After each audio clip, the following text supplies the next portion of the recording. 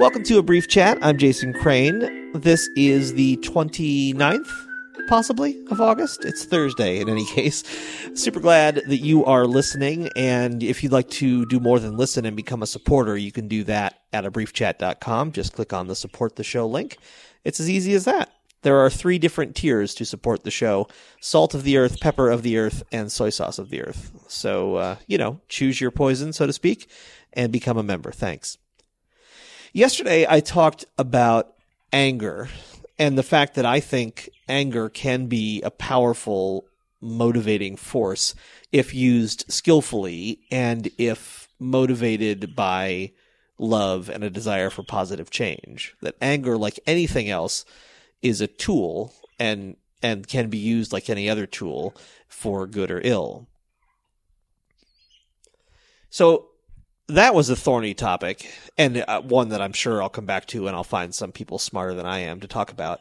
I want to come up now to another even thornier topic, and if I haven't completely thought out my position on anger, I definitely haven't completely figured out my position on this topic, which is violence. The word violence is so loaded and used so frequently in our society. And again, when I'm saying our, I'm talking about the United States, and that may not be your, but you get it. In American society, the word violence is used frequently as a pejorative term, used to describe the actions of people with whom the speaker does not agree. And it is applied equally to, for example, the violence of white supremacists marching into a community to terrorize it against the violence, quote unquote, of the people who resist those white supremacists using this, community self-defense techniques. I obviously think that's a ridiculous and offensive and incredibly harmful and toxic false equivalency. It's not equally violent to be a fascist and to resist fascism.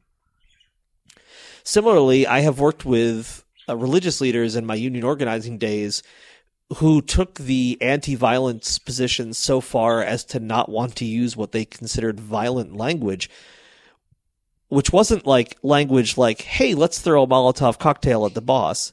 It was language describing how the bosses and corporations actually behaved against and to the detriment of their workers. It's not violence to tell the truth about the bad things that are happening. It's truth-telling. That whole phrase, speaking truth to power, I mean, it's kind of hackneyed at this point, but it comes from a very real place. It's an incredibly essential thing. It's not just speaking truth to power, and in fact, speaking it to power, that may not be the most useful truth speaking to be done, but speaking truth about power to other people who are also not in power and may or may not realize that.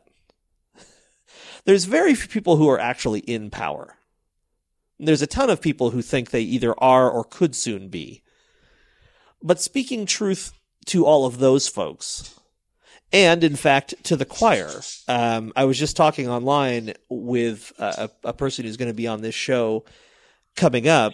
Her name is Diana Rose. She's a wonderful tarot reader and astrologer. And I was saying to her, I really respect what you do and the way you do it. And she said, it's nice to hear that. Sometimes I feel like I'm kind of shouting into the void. And I said, yeah, I mean, even for me, someone who thinks pretty much like you think, it's really useful to be reminded that I'm not alone in that thinking. So, I do think that speaking truth about power to other people, even if they already agree, can be incredibly important.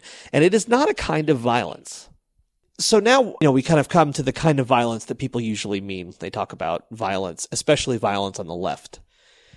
Things like physical resistance against fascism and white supremacy, things like property destruction, things like sabotage of corporate mechanisms, for example, when, pipelines are being installed or forests are being raised, so on and so forth.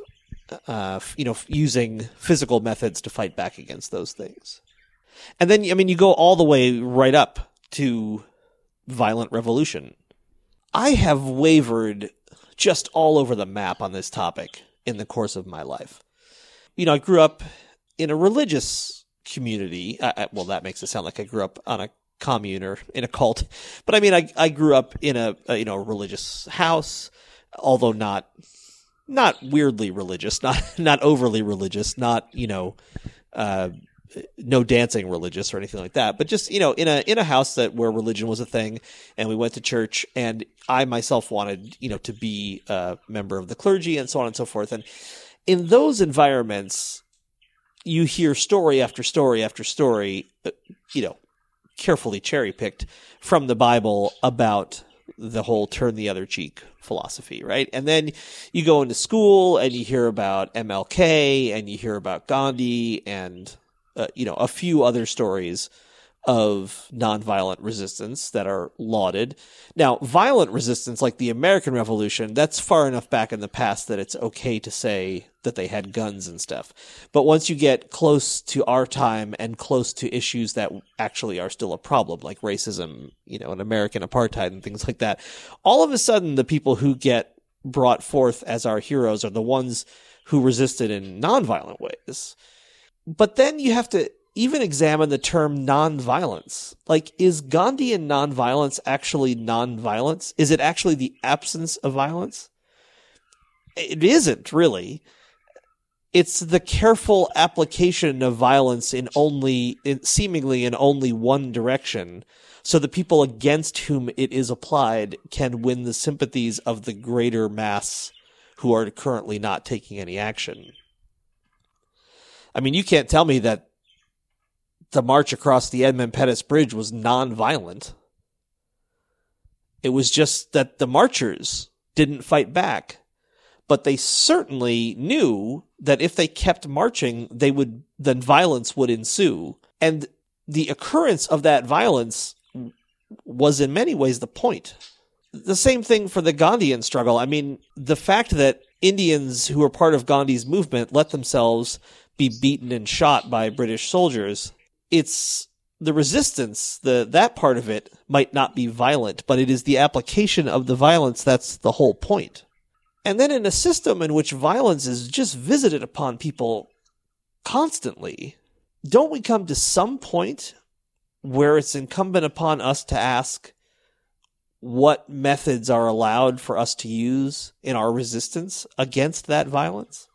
I read years ago Ward Churchill's Pacifism as Pathology, and I don't remember it all that well, if I'm being honest. I don't do great at retaining things. Well, I could stop that sentence right there, but I don't do particularly well at retaining things that I read. I kind of retain ideas, but it's hard for me to retain specifics. But I remember when I read it, it was passed on to me by another union organizer who thought that our devotion to pacifism in all things was greatly hampering our ability, on the left particularly, our ability to really make change, because we were never really a threat to the dominant structure. I'm going to talk more about this tomorrow because I don't have enough time. Well, I don't have enough time if I talk more about it tomorrow too. But anyway, I'll come back tomorrow and talk more about this. That's it for today's show. If you go to abriefchat.com, you will find links to support the show. You'll find all the previous episodes. You'll find ways to get in touch with me and all that cool stuff. It's all at abriefchat.com. Thank you to all the people who have already signed up to support this show. Thanks for the awesome feedback. If you want to rate and review the show in Apple Podcasts or whatever other corporate structure you find this show in, please do that. Also, if you click on the How to Listen link at abriefchat.com, you'll find a direct RSS feed if you want to circumnavigate those structures and just plug it right into your podcast app of choice. I love you. A better world is possible.